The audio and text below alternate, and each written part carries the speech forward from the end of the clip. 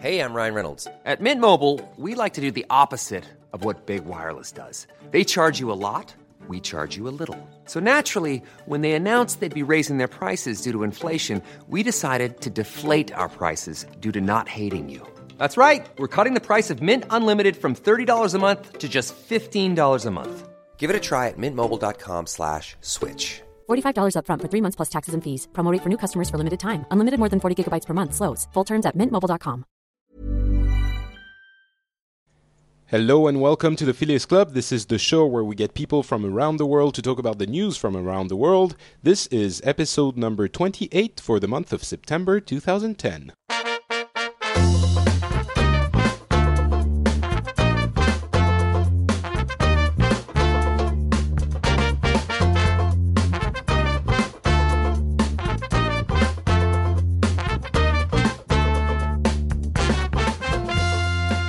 Hello everyone and welcome to the Phileas Club.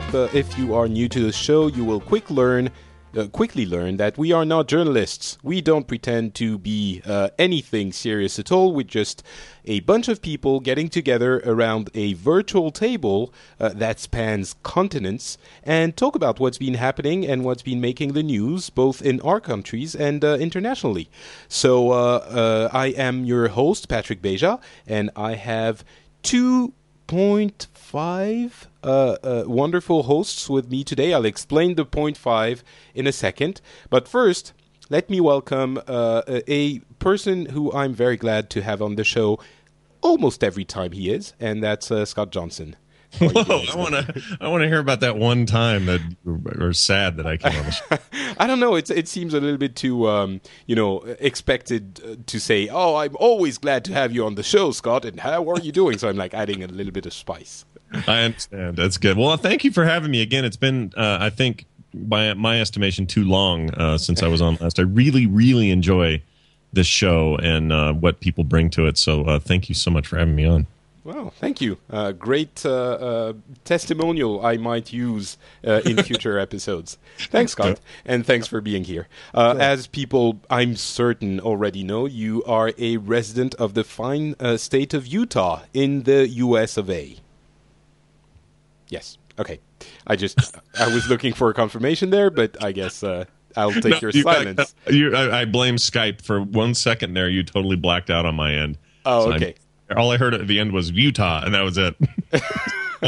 So what I will do is that I will disable Carbonite, which is backing up my whole computer at the moment, and thus borking my Skype connection. Let's do that. It should work better. And also very silent and polite in the background, right there. You can see it if you look. You can see him if you look really hard. Mr. Paul, can I say your last name on the show? I guess maybe. Yes, absolutely. Yeah. Oh, okay. So Paul Fox from the Hong Kong. Hi. Well, I'm very happy to be here. Very honored to be in the midst of podcasting greatness. Oh, wow. Thank you very much. Wow. I agree about Patrick with that. I assume you're not talking about me, but yes, Patrick is. That goes to both of you. Yeah. That's very nice. How is Hong Kong this time of year, by the way, weather-wise? Is it nice?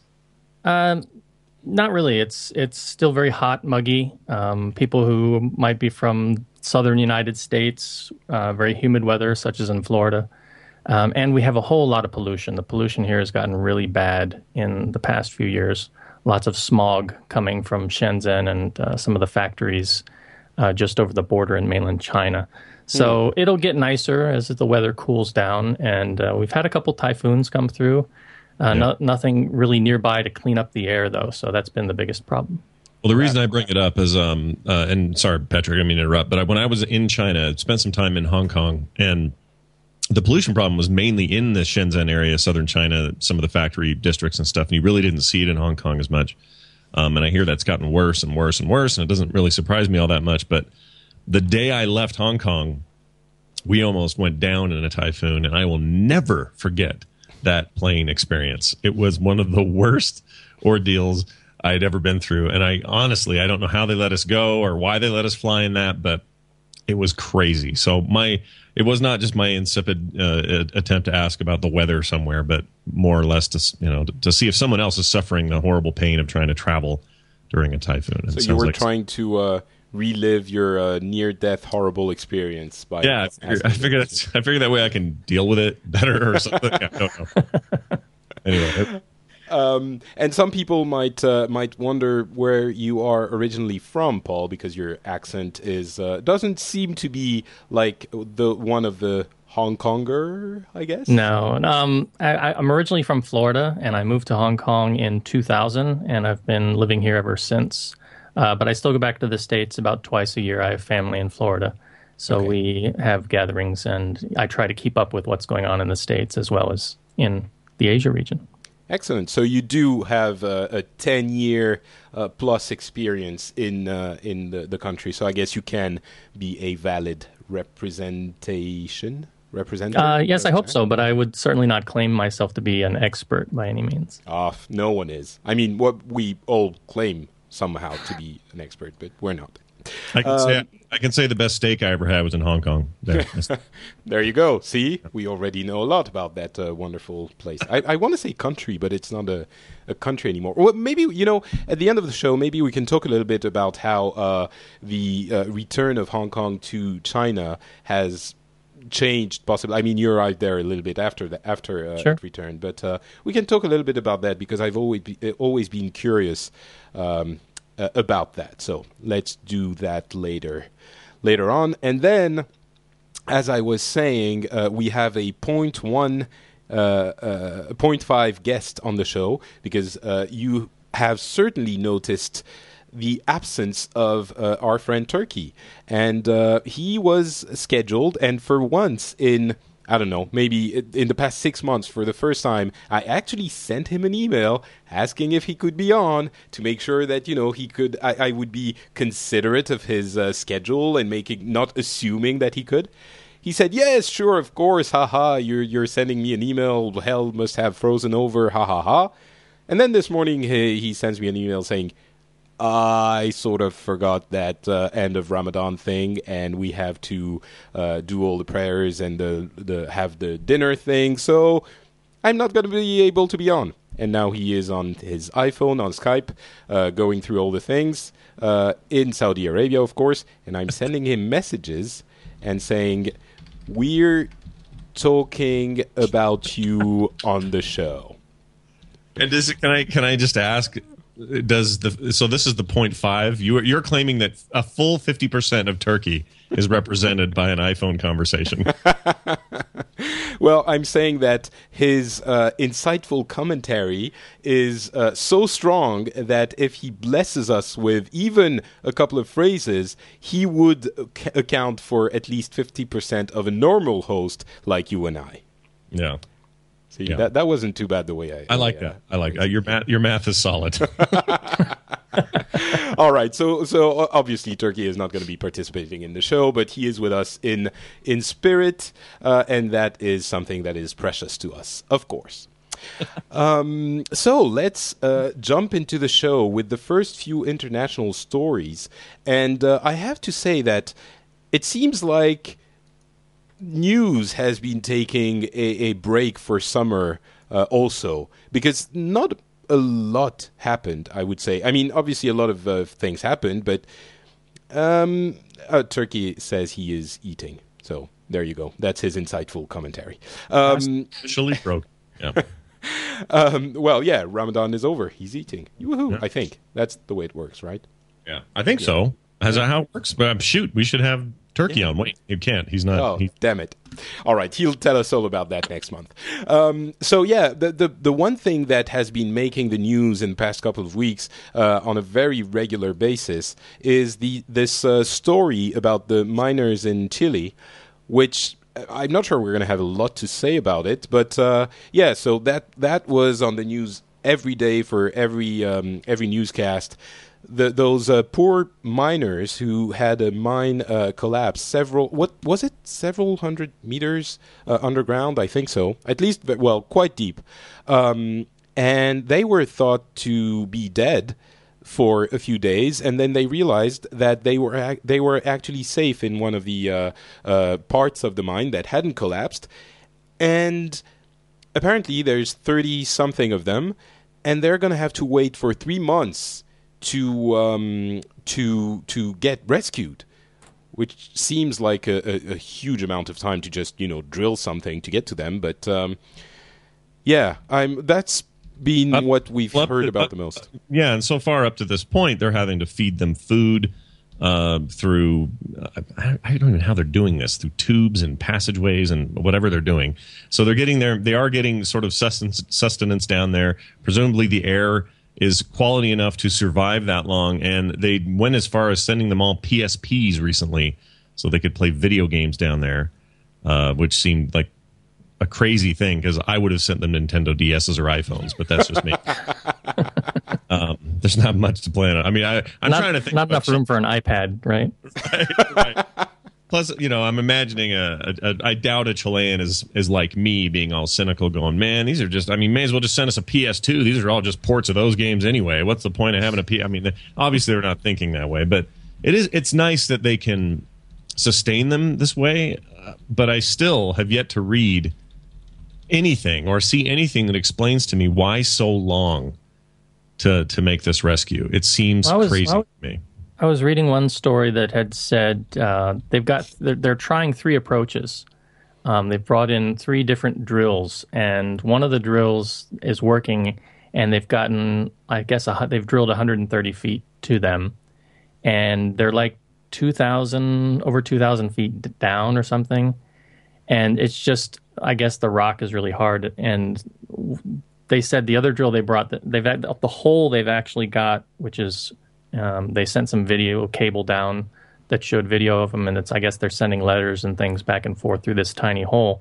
They've got another drill that apparently they want to expand that hole as a secondary option in case the first drill hole collapses in on itself. They'll have that safety hole for them to sort of climb up. And I heard one radio show talking about they want the guys to lose weight, so they'll get skinny enough to sort of shimmy up this emergency hole, I guess.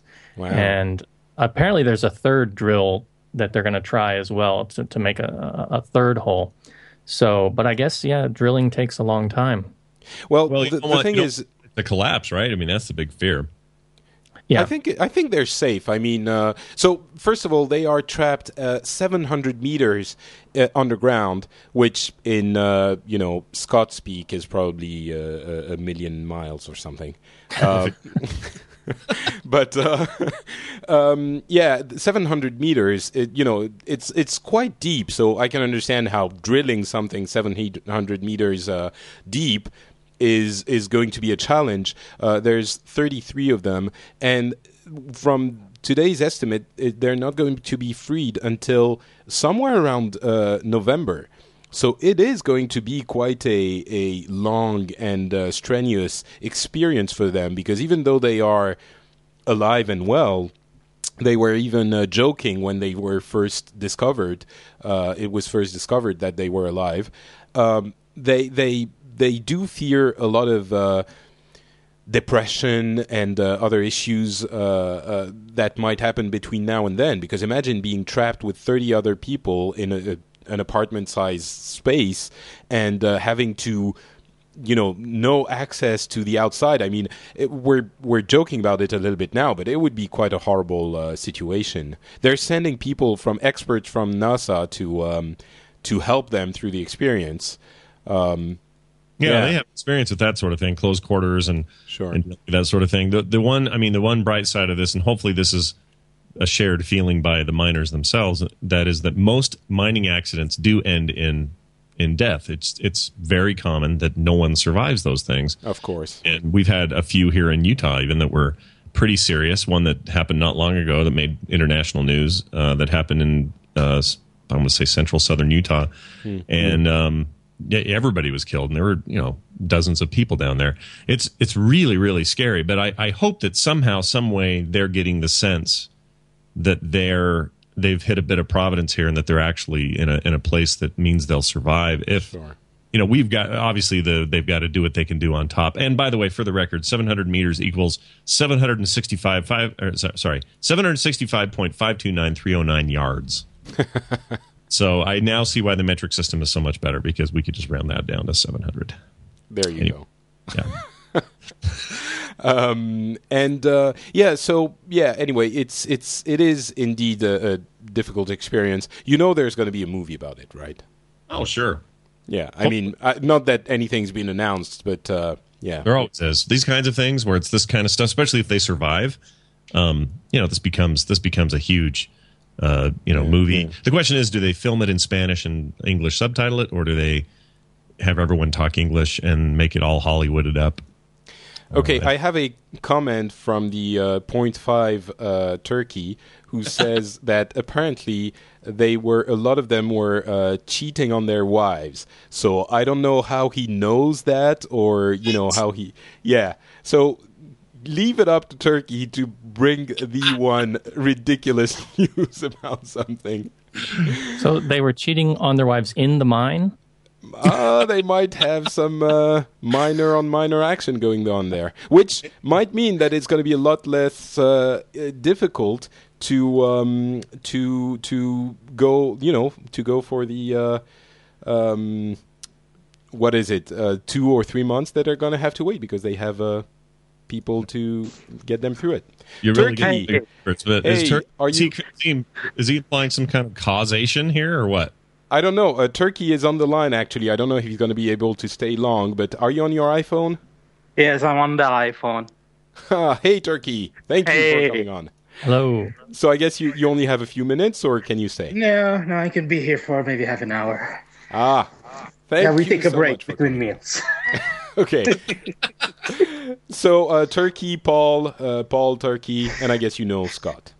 Hey, Paul. Hey, Scott. Hi, Turkey. Hey, man. Is it correct to say Happy Ramadan, or do they have a greeting? Yeah. Though usually it's they usually say Ramadan Mubarak. Ramadan Mubarak. Oh, thank you. Sounds like someone's name, but sure, that sounds great. It sounds like Osni Mubarak a little bit. Yeah, that's probably what I was thinking. So, Turkey, please tell us how these poor miners who are stuck 700 meters underground are actually at fault because they are cheating on their wives. Oh, yeah. I read this article today, news article. It was hilarious when I read it. So apparently they're giving away money for the families of the miners to help them out while they're stuck there. And these donations, and when they started giving it away, they had a lot of women for some of the miners, like up to 5 different families asking that they should be the ones getting the money. All right, so it's not actual that they're actually cheating on their wives. It's just people are seeing money and they're like, yes, I am totally the wife of that person stuck. Well, some people think, no, they are actually cheating. That's why they're actually now going to send questions. They're going to ask the miners who should get the money. Correct. My gosh. It sounds like they need to get Jerry Springer down there to sort all this out. Like that. Scott, I told you that there would be something interesting to make a movie out of it. There you go. You should have seen the way I read it. There were fights at the location where they were giving the money and signing the families in. Oh, women fighting and shouting and. Okay, so. Terrible that all is happening, and meanwhile they're down there trying to get the high score in Luminesce, and they probably don't know what's going on up there. Yeah, I think if they knew what was going on up there, I don't think they want to go up there anymore. Yeah, they're like, it's okay, just give it a couple more months. We're good here. All right. Well, so I guess it seems that it's been a big story for everyone here, right? Yeah, it's just a normal story, not huge. I just happened to read it today on CNN about this whole women thing and cheating. But other than that, it's just a very basic story. It's hardly even noticed. Okay. Well, here it's been noticed quite a bit, but I have to be honest, except for that, in the really international section and segment, there isn't a lot that's been happening. So maybe I'll turn to you guys. Do you guys have? I mean, there are the earthquakes in New Zealand that just happened today, and the floods in Pakistan. Thank you. Yes. Yeah. That have been very, very heavily talked about. With one caveat, though, about this, it seems that we talked about it for a month, and I think it was an article on the Huffington Post or something else, which made me realize that when the tsunami happened, a few years ago, it was a huge, huge deal for the whole duration. And these floods are at least as bad. And we talked about it for a week, sure, but now we didn't see the huge relief effort and, people rising up and making huge amounts of donation. And it's so people have a few different explanations for this. One being, there's disaster fatigue, which is understandable. It might be that we're at in one part of the cycle where people are like, I gave for this last year, that the year before. All right, I'm done, at least for a little bit. And it might be that no one cares about Pakistan, which we should care about Pakistan. But we probably should. But you make a good point that maybe there's a weird bias against them or something. They're always sort of in a negative light on the news, at least in this country, and so there's maybe some bias there. But I tend to think it is more a combination of disaster fatigue and lack of coverage by major news outlets, and I think those add up to mean less in the way of giving. There's still organizations that give and give freely and will always do that. And they may not even get the recognition for it, but they're always there. But the mass relief response that we saw during the tsunami stuff was kind of like if you live in a house and you find a homeless dude on your yard and you go out and you give him dinner and a little money and send him on his way, you feel pretty good about yourself. It's like, yeah, that thing was cool. I'm going to let everybody know what I did. And sleep well tonight because I'm a big giver. And then the next day, another hobo shows up on your yard and you go, oh, well, okay, I guess I can do this again. And by Friday, you've had like 12 hobos, and you're done. You're kind of done with it. Like you don't want to do it anymore. I'm not saying that's a good thing. I'm saying, I think that fatigue does set in, and you start to feel like, well, I've kind of already done this. I feel like I can't do much more. I mean, what else can I do? Can't someone else kick it in? I think that's probably happening, which is unfortunate. I mean, there are people who are affected by this stuff in Pakistan and. Yeah. The quake today in New Zealand, that they're as deserving of people's generosity as anyone was during the tsunami. And obviously in Pakistan, with poor countries that are hit by terrible disasters like that, the damage, the initial damage is huge, obviously. But then you have the aftershock damage, which is people are displaced, there's no water, the real big issues that you could potentially fix come afterwards. So it's not just at the moment of the problem where everyone's reporting on it that people should be aware, but also afterwards, and maybe even more afterwards. So from what I understand, Scott, it's not been really reported on a lot in the U.S. I would agree with that. It hasn't been, or when it has been, it's kind of a weird after story. Like people have been really, really focused, whether you're on the right or the left, they've been very focused on all this Glenn Beck crap and restoring honor and whatever. And they've kind of, all those rallies and stuff have kind of taken front page and taken a lot of people's attention away from things where, the rubber meets the road, like actual disaster relief and things like that. I think if the country really wants to regain honor, if it's there to be regained, is maybe they ought to dip into their pocketbooks and help more. So, yeah. All right. I think the attention's misplaced. I'll put it that way. We'll talk about that Glenn Beck and honor whatever thing a little bit later. I think it's a very interesting story to talk about also. Paul and Turkey, what about you guys on the Pakistani floods? Maybe basically, there's a lot going on. It's big news here, of course. And there has been a move, a telethon and everything to help and collect money to help the people in Pakistan. I think the total from the population and the government, money-wise, I think we already donated around $200 million, and that's not including all the food and other materials. Okay. So it's a big deal because of the relationships. One basic reason is the relationship between Pakistan and Saudi Arabia. It's an old and very strong relationship. there's always been an interest between these two countries, between the people of these two countries. Right. Okay. And, well, obviously, geographically, you're also a lot closer than, obviously, the U.S. or maybe even Hong Kong. Well, talking about Hong Kong, what about you, Paul?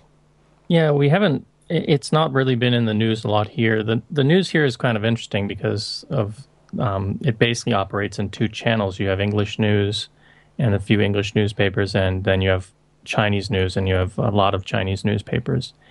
And typically it's the local news, and then it's the China news, and then it's the U.S. news that tend to dominate whatever's going on. But the thing is that we do have a Muslim community here. We have several mosques in Hong Kong, and we have a Pakistan community as well. A lot of Pakistanis come here to work and have businesses here.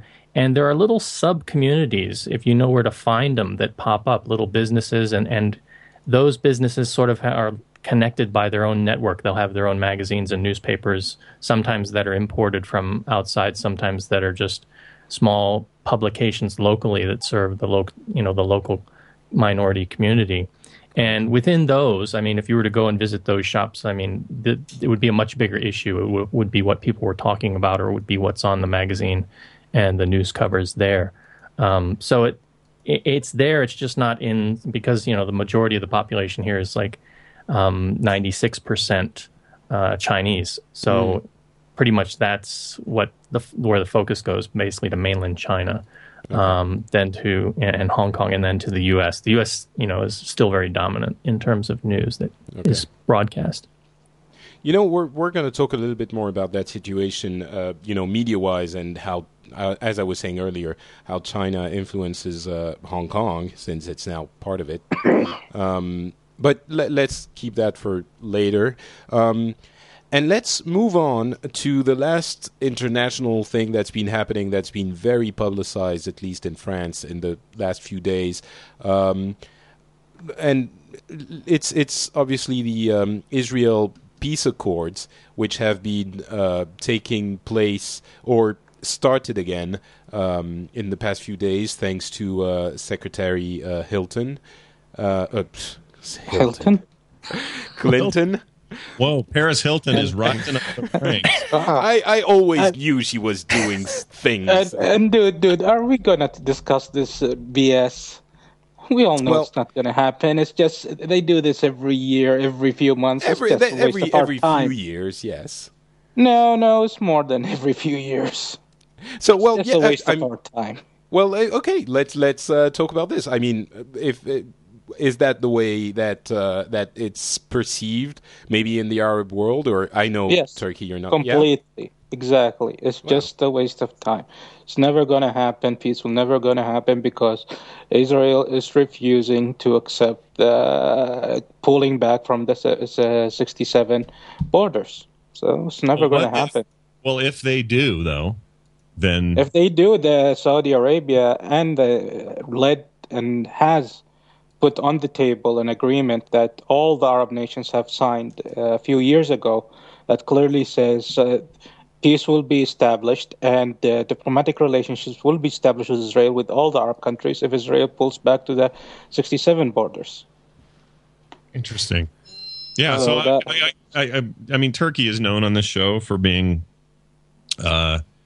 cynical? Cynical of everybody who's on here. And I don't mean that in a negative way. I think it's a good dose of sort of reality sometimes. But I tend to be on the optimistic side of things. And while I don't think, that Secretary Hilton or Clinton are going to be the ones that necessarily pull this off, I think it will come from within. It isn't going to come from us nudging or bugging or whatever. We have our influences, but it seems like for real change to come, it's going to have to come from within, and that means Israel making... but it will never happen with this Israeli government. Definitely it will never happen. We're talking an extreme right government, very religious, very extremist. So just look at their foreign minister. So that's clearly would never happen during this government. So I do think it's a waste of time. Well, you do bring up a good point, which is I was surprised that this government even went to sit at the table to begin with, because when they first got in power, and even to this day, I mean, it's been issue after issue of actually expansionism, and I'm not saying it's good or bad here. I'm sure people have their opinions about this, but it's been a very expansionist government, and I was very surprised that they would even go and sit down at the table. And the only reason is the flotilla PR. Oh, so you're saying they are trying to appease the public opinion? Yeah, the international community just trying them to relax and get them off their back for a while. Okay, well, I guess it could. To be honest, I have to say for once in a few times, I'm actually probably agreeing with Turkey that I don't know that peace is never going to happen. Maybe it might, it might happen at some point, but with this government, it seems difficult because even if they do get on the right path, it seems like at some point they are going to open new colonies, which are going to bring everything down. And plus, this government, even if they do bend and decide to sign a peace agreement, this government will not have a chance to sign it because this government is going to fall immediately, because it's a coalition government which has the extremist Zionist Jews part of this coalition who would never ever agree to any peace. Right.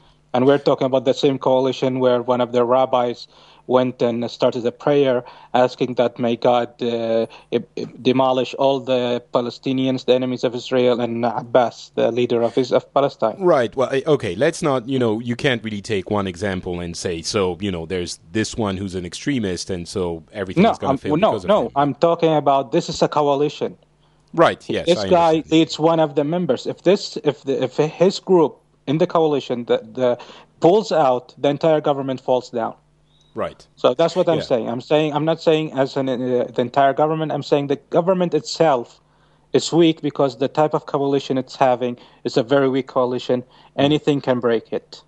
Yeah, there's definitely a lot of that. To be honest, it's been reported as in France. It's been reported as finally hope is alive again. Finally they are sitting down talking, and it might happen. Which, it's like it might happen. Reported in the same way that it's been reported as for the past. For ever since I've been following the news, which is every 2 or 3 years, you have the Americans forcing a meeting between the two parties and getting people to. I'm not saying it's futile. I'm saying it's, they force the two parties to finally talk and start getting somewhere. And sometimes, every 3 or 5 or 7 years, they actually almost reach an agreement. It was the case, at Camp David in, 95, or it might happen somewhere down the line. But I have to say, for this specific configuration here, it seems very unlikely that they are actually going to get somewhere. But I have to say, it is very good that they are at least giving the appearance of talking. That's always something. And Turkey, you're talking about the coalition on the Israeli side. On the Palestinian side, it's also very difficult because obviously Abbas is talking, but you don't have the Fatah is not involved in the talks, and they are never going to negotiate. I mean either. Hamas. Sorry, I mean Hamas. Yes, they are never going to be to agree to even speak with that government. So there's also another point. Actually, in a way, Hamas is not as difficult as you would think. Really, Hamas relies on many Arab countries. If Abbas can make peace, those Arab countries will be able to force Hamas to accept it. Okay. Because Hamas is nothing. Their ideology, definitely they would never want peace and they would do anything to break it up. However, financially and from power-wise, they cannot do anything without the support of the Arab governments. And if the Arab governments, all of them go against them, they will be completely lost. I guess that's what I mean. I don't think they are going to have pressure to agree to something. Especially, they would be very, very resistant to pressure. to agree with that. Yeah, well, okay. Maybe we can. We never really hear from Asia. So, Paul, disclaimer: you are Asia. About this. Does Asia care about the Middle East and the issues between Palestine and Palestinians and Israelis? Because when I was living in Japan, I don't remember seeing a lot about this, but mentioned. But it's like that thing happening over there. Yeah, I mean, it'll pop up on the news, but again, it's really much more in focus when the U.S. is involved. So we saw Hillary Clinton. I want to say Paris Hilton. Sorry, her head popping up there. Talking about the things going on. But much more in focus when you talk about tensions over here. It's always between China and Taiwan, or what's going on in Korea. So there is a sense of this being very far removed from sort of out of sight, out of mind from in the minds of local people. It does, you can find it in the newspapers. You can find these things going on, but it's usually in the back. They'll have like a world news section, and they'll have a small article that's been taken from Reuters or from Associated Press, and however they've chosen to cover it. Fair enough. Does it also appear in like official Chinese news, like there's some sort of People's Channel of Truth or something, and do they talk about this on the propaganda channels? I do read the mainland Chinese news every now and again. You can get the English version of the China Daily for free online.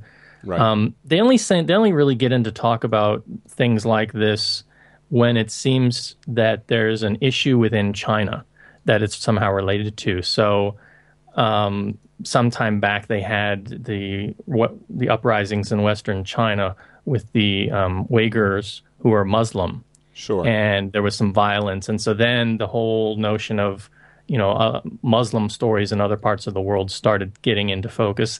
After that died down. Those types of stories seem to die down as well. And again, officially, China is an atheist country, right. So they try not to play too much on religious conflict or international stories that deal specifically with religion or religious issues. Yeah. Well, there are huge geopolitical consequences, obviously, but yes, and China is getting a lot more. They're trying to be a lot more present on the political stage, and they're having more of a presence in Africa, making deals with some of the rulers there because of their desire for resources. Sure. And they do have trade agreements with Iran and some of the countries that would be deemed antagonistic by the West. And as a result, there's always issues in international treaties and negotiations and those types of things. And, you kind of see China as sitting on the other side of the fence with regard to a lot of that. Yeah, I see. All right. Let me ask a fast question. What came of when you had the Arafat and Dingus pictures together shaking hands with Clinton back in the 90s? I mean, what did that really represent? Did it do anything? Did it change anything? Like Turkey, did that have any impact on the peace process? Did it push us forward? Did it push us back? Did it stall anything? I mean, what effect did that have? I call him Dingus because I don't remember his name. But Is it Rabin? Rabin? Yeah, right. Yeah. Rabin, yeah. It was a huge deal in the Arab world. It was a complete shock. So nobody, even people would look at it like you can just imagine people staring at TV with their mouths open and their jaws on the floor and just looking unbelievably at what's going on. So, well, you have to remember that Arafat was the one terrorist. He was the terrorist leader at that point, and he was, whatever you want to call it, enemy of the state, top priority for the government, the Israeli government to get. Well, we call them freedom fighters. Right, that's what I meant. Yeah. All right. I was just curious because we talk about it cropping up every 3 years, and then every administration claims victory, like, oh, look at this, they shook hands at the Rose Garden, and everybody's smiling and all that. And then 3 years later, we're still, somebody bombed somebody, and they're fighting over land, and everybody hates each other. And well, that's why I said it was a shock for most people when it happened and when they saw it. And actually, it was a minority, but suddenly there were people who were optimistic. However, as the time goes on, people even those who were optimistic one day after seeing that handshake are now not that optimistic as they used to be. Yeah, I have to say, that was, if there is ever one moment where hope was the highest, that was the moment. It was 95, I think, because Arafat, who was considered, a freedom fighter / terrorist, depending on what side of the fence you're standing, at that point was a legitimate politician trying to achieve peace. And then it fell apart. You can argue whose fault it was. But at that point, there was definitely a very serious hope on, at least in some people's mind. And I don't think it's ever been as high as it was then since. Yeah. Okay. Let's move on to... can we talk a little bit Ramadan? I guess we do that every year almost, but Turkey, the reason why you couldn't be here when we started the show was Ramadan's over, everyone's eating now, is that it? Fasting is over, everybody's eating right now. For quick information, Ramadan is a holy month. It's the Islamic lunar calendar. It's about 30 days long, and throughout these 30 days, Muslims all around the world, over 1 billion Muslims, all fast during the daylight, which is from sunrise until sunset. No drink, nothing to drink, no food, and no sex or anything else, and until sunset. And that's usually at sunset is one of the times for prayer, which is Maghrib prayer, and that's when people break their fast and start eating again. Dude, that must be like McDonald's must be super full at that point of the day. Okay. No, Yeah. that was a joke. Obviously, it wasn't funny. But I don't think I've ever done that. Like, not eat from sunrise to sundown. I think it might be impossible for me. I would collapse. I'm just saying. It really depends on which part of the world you are, because how long the day is. Right, of course, yeah. So there are people who actually, like, I think right now up north, they're now fasting from, I think, 4 a.m. until 9 p.m. And while here we're only fasting, like, I think about 4 a.m. until 6:10 p.m. So. Jeez. And of course, you have the weather. Now it's summer, so that doesn't really help much for fasting. But you can't drink. I didn't realize. No, you cannot drink. And since it's a lunar calendar, the seasons differ every year. So we don't have a fixed season. Ramadan does not come during a fixed season. So it changes every year. Maybe every 10 years, it changes to an opposite season, either winter or summer. Okay. And what about the elderly? Do they have to not? No, those who are not able, either for medical reasons, age, or anything, are allowed to eat. However, they are expected, if they are able to make it up, if they are only eating because they can't fast this time only, but they are capable of fasting, they have to fast later on to make it up. And some other so days. If you're sick or something, you're in the hospital, then you can do it now. You can do it when you come out of the hospital. Yeah, it doesn't have to be during Ramadan. If you are cannot eat because you're too old and the doctor forbids you from fasting, period, then if you're financially able, you're required to feed 10 poor people every day you miss. Wow.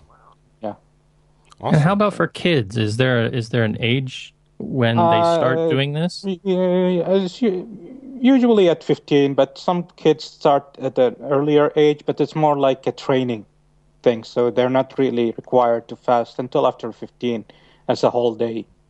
Like my cousins is about 12. One of my cousins, and he fasts with us. But when he really can't handle it, he just eats, and he's okay with that.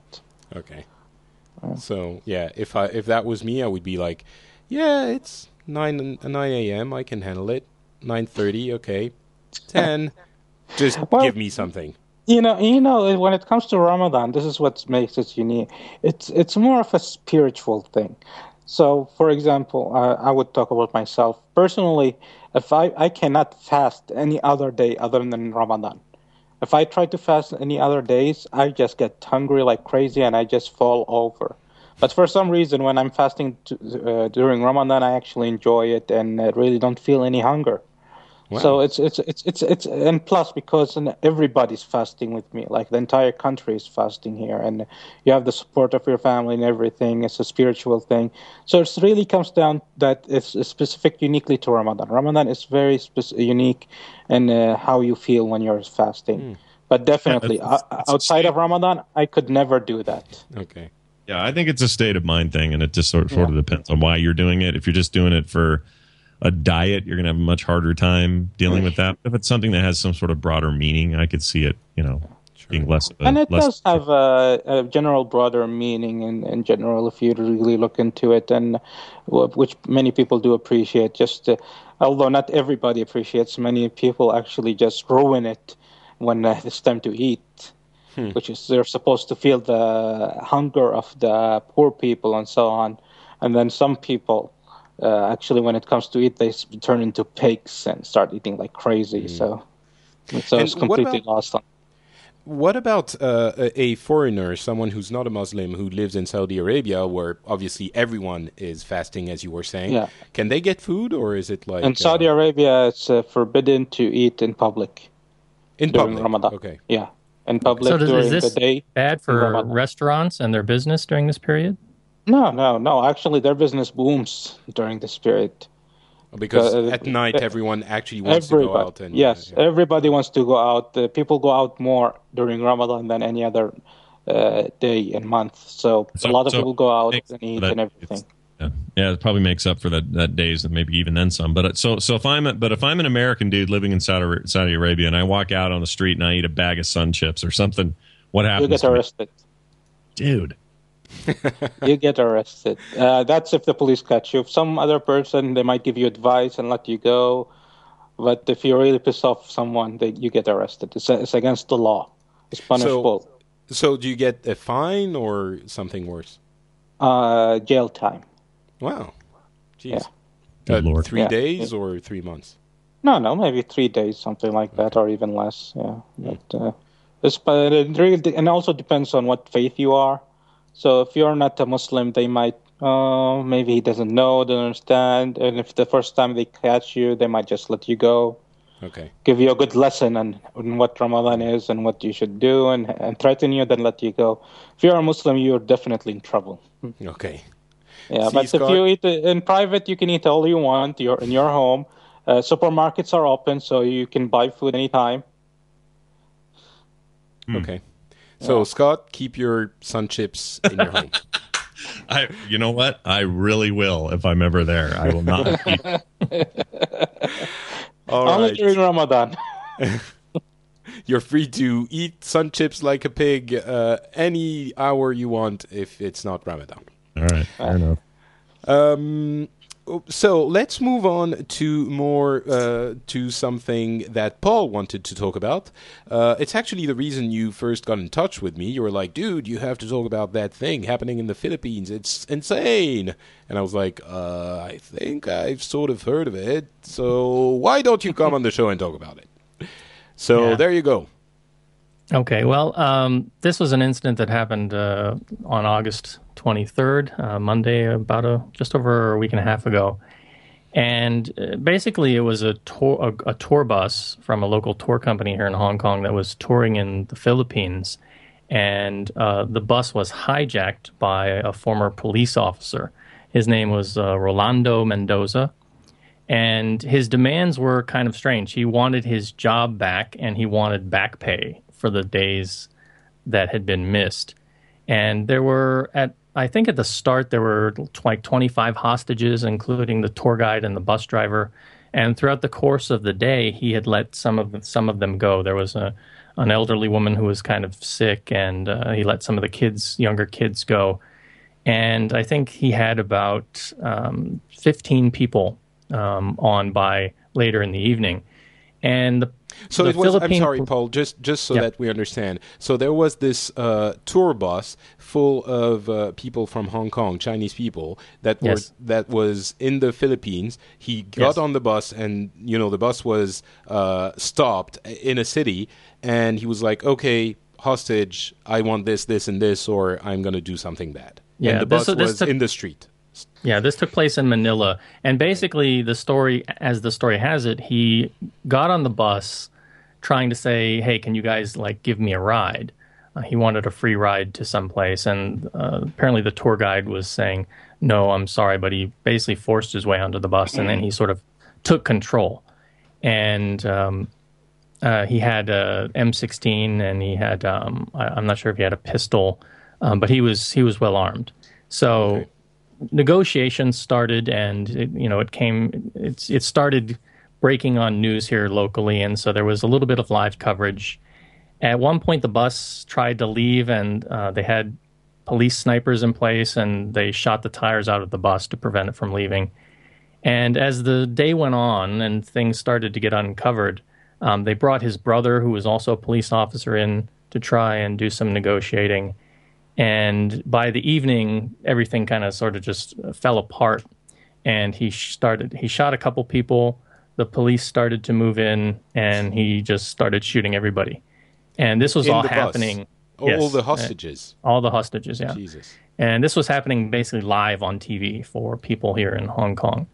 And it was unfiltered, sort of uncensored. And it was just, it was one of those, TV moments, which it kind of sticks with you, sort of like 9/11 or Tiananmen Square for people in China, that you're just watching these events unfold, and you're kind of in a state of shock because you can't believe what you're seeing is sort of really happening.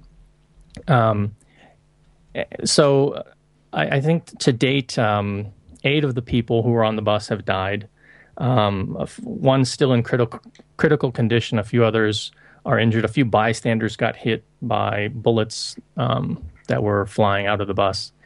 And the whole rescue by the Philippine police was also being broadcast on TV. And apparently, from most people's perspective, they did not do a very good job.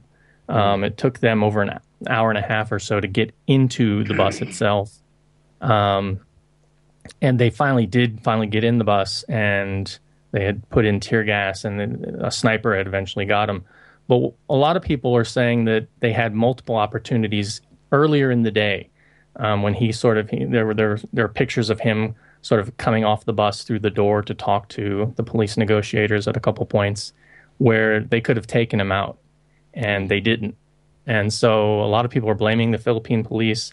There's a lot of politics that are involved here too, because apparently there are 2 people. There's a mayor involved, and there's another person involved in the government. The mayor is sort of, I guess, under the new president, whose name is Benigo Aquino, and this other guy is this with Kerwin a few times. Yeah.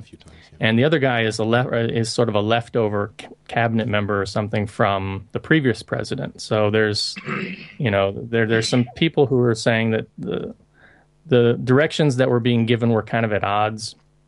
But everybody sort of looked at the job the police did, and some people said it was very much like a Keystone Cops kind of operation. Further reports have come out successively every day about mistakes that were made, and people are blaming the police. And we have a large Filipina community in Hong Kong who work here as domestic workers, as sort of family helpers. And there's been talks of people firing their domestic workers in retaliation. Really? Yeah, and it's been it's been a very interesting and tragic thing to see this kind of thing unfold. But what's even more interesting now is the thing that happened in the U.S. a few days ago with, I don't know if you heard about this, the Discovery Channel. There was a bomber. Right, there was a hostage situation. Yeah. who went in, a guy named, I think his name's James Lee. He went into the Discovery Channel. He's sort of an extreme environmentalist, I guess. And he wanted the Discovery Channel to make more Discovery Channel shows about saving the planet. You know, I like the Discovery Channel. I think they make some really great shows, and I guess they're not good enough for him. You know, I was kind of mad that he was threatening dirty jobs. But you know, the thing is this guy went in. He had bombs. He had some hostages, and the police just got an opportunity and they took him out. And so now they're comparing the Manila operation with this U.S. operation to sort of highlight the deficiencies of the Manila police force. So it's just been an interesting sort of week and a half that's gone on. And you know, a lot of people in Hong Kong are very upset. And some people have compared it to 9/11. And I think that's an unfair comparison. Obviously, it's nowhere near that amount of loss of life, but I think it's that shock value of seeing these things happen on live TV in real time, uncensored. Well, obviously, yeah. I mean, it's obviously not the same scale, but I can see how, you know, it is a horrible shock watching the situation unfold for, you know, a little while, and then actually witnessing, you know, you're seeing things go crazy, and he's actually shooting the people that he was holding hostage. It's absolutely a shock that would be, that would mark you forever. You know. Yeah, and there's been a couple amazing stories that have come out of it. For example, one of the survivors who made it off the bus by the end of it, she lived basically because her husband covered her when he was going down shooting everybody, and there was another boy whose younger sister did the same thing for him, and I think he's still in critical condition. So, you know, out of tragedy, you can see some pretty amazing things come to light, but still a lot of people simply look at this and say it shouldn't have happened. I think a lot of people didn't expect it to happen because this guy was supposedly a police officer. Now, the background of the story is that he lost his job because of corruption. And there's this whole corruption story that's been uncovered. And he was simply saying that apparently he was being set up, that, you know, he wasn't a corrupt cop and that's why he wanted his job back. But then something happened with his brother, and he thought his brother was being arrested on the scene after his brother had come in to talk with people. And apparently he was on the radio live when this was happening and getting very angry. He saw his brother getting taken away by the Philippine police, and that's when he kind of snapped and started shooting people. But again, this is one of those things where it's kind of really hard to know all of the details because of the way things were happening, and it'll probably take more time for things to, you know, the real truth to sort of come out, if it ever will. Well, the comparison to 9/11 is, to me, perhaps where they're coming from, and I do think there's a fallacy of comparison there, certainly on many levels. But one of the levels you could maybe compare would be the reaction to such things sometimes leads to, you know, terrible forms of discrimination. I mean, if they're firing Filipino workers in Hong Kong because of something that happened in the Philippines that has nothing to do with that person that you had hired to be your, you know, maid or whatever, is just downright ridiculous to me. And a lot of that happened here after 9/11. Yeah. Suddenly anybody who looked Arab, thought they were Arab, thought they were Muslim, were suddenly, you know, outcasts in every possible way. There were violence against Sikhs who have nothing to do with anything to do with Islam. I mean, all that kind of stuff seems to always happen, and people lump an entire people or culture or ethnic group into one broad stroke, and that is unfortunately probably some of the comparison they're making to 9/11. Well, you know, this is a result of the horrendous shock of actually witnessing something like that. I think you go to these extremes because you don't know how to deal with what you're, you know, witnessing, and actually conceptualizing that person on your screen is actually active, you know, is killing people. And you know, for our generation that grew up with what a lot of people said were, you know, violent. Well, they were violent movies or video games, and people say they are going to make you unable to differentiate reality from what's imaginary and what you're seeing in these movies, but I think it's very clear when we imagine that situation. Your recount of the development of the whole thing, Paul, was, for me, it made me extremely uneasy and uncomfortable. I'm sure that our listeners felt the same, and it's a very strong indication that even though we do watch these violent movies and all that, it doesn't mean that we can't make the difference. And I don't know. It's just to say that the reason why I would equate it to 9/11 not in the scope, but it's that feeling of horror, witnessing that horror, and it does have an impact on you. It does have an effect on you. But Turkey's getting a phone call to relieve the tension. Thank you, Turkey. But no, we didn't. We didn't hear. It was mentioned, I'm sure, here, but it didn't make a huge splash. So that is a little bit surprising. I had no idea it was so shocking. Yeah, and again, understanding Hong Kong is kind of a special place, so anything that happens here, it tends to become a little bit like a tempest in a teapot. It gets really sort of blown up out of proportion. But I do agree that sense of discomfort, that sense of shock is really completely different from going in and playing Modern Warfare or GTA. I mean, because I've been exposed to plenty of violence in video games and movies, and I never got that same sense. As when I was watching this or when I had saw what was going on during 9/11 or in Tiananmen Square back in the 80s. So, yeah, it's interesting. For us, it seems obvious that, we are horrified by these horrifying things. But, all right. Turkey, you've been very silent. Anything you want to add before we move on? Yeah, I need to go and eat. Okay. All right. And just in case anybody's curious, the way we eat is we usually have a very simple snack, which is basically some dates and coffee and maybe some juice. Relax for an hour or two, then we have our main meal.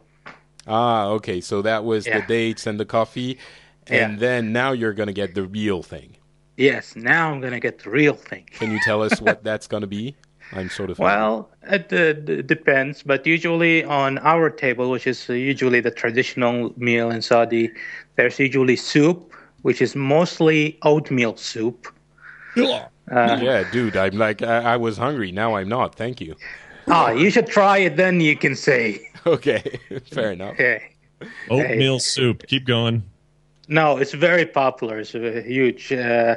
We have something called sambusa, which is basically usually it's about ground meat with parsley and onions cut into small pieces together, and then put inside some dough and then fried. Sambusa. I told you I was born in Lebanon, didn't I? Yes, you did. Yeah, so that's the kind of thing. Yes, so that's usually every table has it. Then there's other different meals depending on which table you sit, which family, wherever. Sometimes there's ful, which is a type of beans. There's maybe some rice and chicken, stuffs like that. So really depends on the home you're going to and the family. Sure. So that's the basic meals. I had no idea. Oh, sorry, we didn't really hear you. Yeah, Scott. When I visit the U.S., I'll drop by and make you some oatmeal soup, and we'll see whether you like it or not. Sounds good. I will eat anything once, but I may also bring it once, so we'll see. Deal. All right. Well, thank you for coming on, Turkey. It was really nice of you to take the time, and have a nice meal. You too. Thanks, and enjoy your chat. Thank you. Bye. All right. So let's move on to, I guess, Scott. You were talking about these lovely, lovely teabaggers who are doing something. Hey, that's their name. That's how they're called, right? Tea party. It's not tea baggers, I don't think. But yes, go ahead. It's the Tea Party movement, and they're the tea baggers. They're okay. Anyway, they play Halo. Exactly. Yeah, something like that. So let's try to keep an open mind, and let's try to understand what's happening there, and not rush to the conclusion that these people are horrible. Okay. Well, let me just give you kind of the general breakdown of why I kind of have an issue with the Tea Partiers. It isn't so much. What's funny is if you break me down into my component pieces, you'll find that I'm very fiscally conservative. I lean libertarian. I am not I certainly kind of lean a little bit liberal on certain social issues, and stuff like that. But that's actually kind of my problem is a two-party system just ain't working for me anymore because I'm this amalgamation of many different viewpoints. But so all of that being said, I understand a lot of the foundation of where folks are coming from on that side of conservatism. The problem I have with it, and the problem that I have with Glenn Beck specifically, aside from the fact that a lot of Utahns really, really like him, and like him to the point that it doesn't matter what he says, they'll sort of follow, is this oversimplification of the issues. They get up at these rallies and they say, we need to take our country back. We need to get back to the basics, our fundamentals, our the things that made this country great when we founded this nation on trust and honesty, and it's all stuff that sounds really good in a storybook kind of way.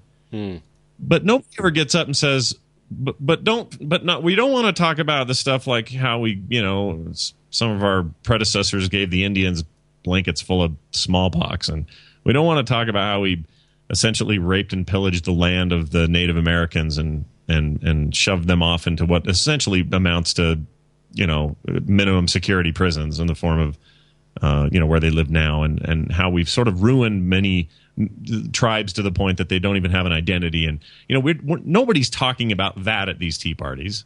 They're talking about this fictitious thing that somehow exists, that, it's a very American thing. We love the underdog, pulls himself up by the bootstraps, becomes a great nation, is the do-gooder that goes around the world and brings, good and democracy and peace and everything. But it's never this simple.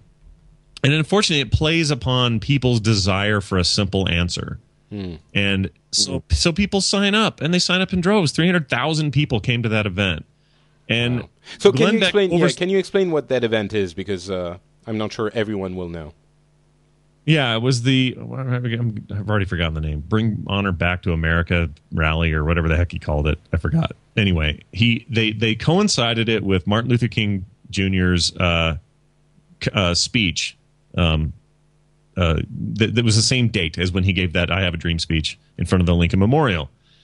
And they did that on purpose because they said that they want to take this country back the way that the civil rights movement did. And so we're going to take that vision back, essentially assigning themselves ownership of the civil rights movement, which had nothing to do with rich white people trying to have a different kind of agenda. It kind of bugs me a little bit that's how it was represented. But that was kind of the idea, and the whole idea again is to stand up and say the country's in the wrong direction. Our current administration is terrible.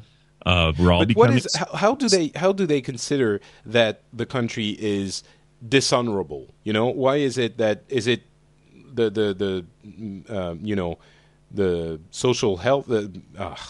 God, losing. No, you're on the right path, and that's the problem. Is it's very convoluted and it's very oversimplified. And their complaint is that we're becoming a socialist nation, that we are signing away our rights, that we're giving away our freedoms. It's all very hyperbole, though. It's all this surface talk. It's never specifics. It's always, the government is taking away our rights, and we have to stand up and fight for them. That is a very 2-hour movie climactic scene in a freaking Mel Gibson movie kind of thing to be saying. And it inspires people, and it gets them standing up and doing something about it. But it's just a bunch of talk if you don't educate people about what's going on. And I have no problem with people having a specific view. I mean, I think we're overtaxed. I think we should have way less taxes. I totally agree with that. There's a bunch of issues that they're very, that they sometimes get specific about that I kind of agree with. But to stand up and rally people around this weird storybook sort of stance on everything, I think it's just dangerous because it's much more complicated than that, and it does nobody a service to boil it down to these core little values that everybody, of course, has and holds. Everybody loves their kids and wants a future, and to play on that. Well, it's a very populist way of getting people riled up, and obviously, when you tell them, we want a better future, and you are worried. So if you're worried, I will tell you that there is a way to not be worried, and that's to follow me. The problem is, I've been following a little bit of it, and people talk about it a lot, but I still don't know exactly what these people want, what this movement is about, what Glenn Beck wants to change in the political system, except for, he thinks that Obama is a reverse racist or something. No, you're absolutely at the core of my problem. That you're saying exactly what I mean, and that is that they aren't really presenting even an alternative so much as they are just an outrage of some sort that everybody needs to get behind and get excited about. But it doesn't say anything about what is the end game for any of that. If the end game is just to have a Republican president in power, well, all right, wait another few years and let's see if we can vote him out. But it's very weird in that way, and that's why it's so unsettling to me. And I don't doubt the sincerity of most people involved. In fact, I think Glenn Beck is head and feet into this. I think he is 100% believer in whatever the hell it is he's doing. Really, you think so? I really do. I do. I don't know. I mean, he just comes off to me as somebody who's riding this wave of discord in a lot of people because times are bad and finances are bad. I mean, if you look at his history, I mean, back in the 90s, he just got bumped around from one DJ job to the other. He got fired from a few, and he ended up in Florida on a radio program there. And I think he got hired for CNN, for his CNN show, I think 2005 or 2006. And suddenly he's like, bigger than Rush Limbaugh and Sean Hannity. Oh, you mean his Fox show? Yeah. No, you're totally right. He was kind of a come out of nowhere kind of guy. And you're totally right. He's riding that wave of discord, and he's making like $40 million a year or some crazy amount. So he's got motivations that are outside just the whatever he thinks he's doing good. But I think that he has integrated this stuff so hardcore into his persona, regardless of the original motivators, that I think he really thinks. I think he's full of some kind of weird.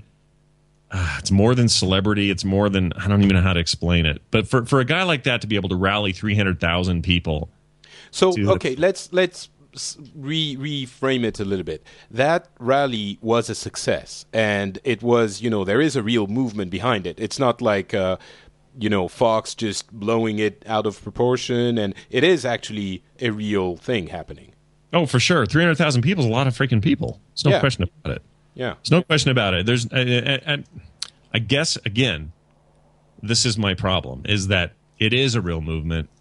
And I'm not saying some of the issues aren't legitimate. I'm saying that this entire thing based on gut reaction and emotional sort of, I don't know, just sort of, it's all about emotion and surface and like, yeah, I am paying too much in taxes. I'm going to march to Washington and yell for 20 minutes about nothing. And I don't really have a plan for anything. I don't know what what is their plan? Sarah Palin over there off in the corner, still trying to convince Americans that our current president is a Muslim is just ridiculous to me.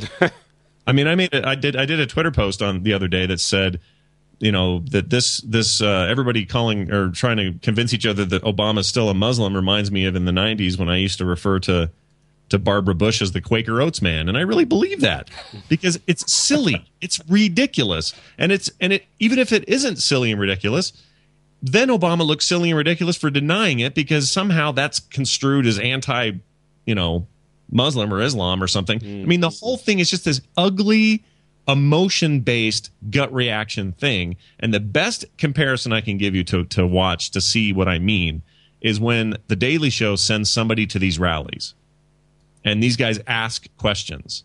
Yeah. And I know it's all for comedy, and it ends up being very funny, but they'll ask questions that people can't answer. Like, well, what is the plan then? And they don't know what to say.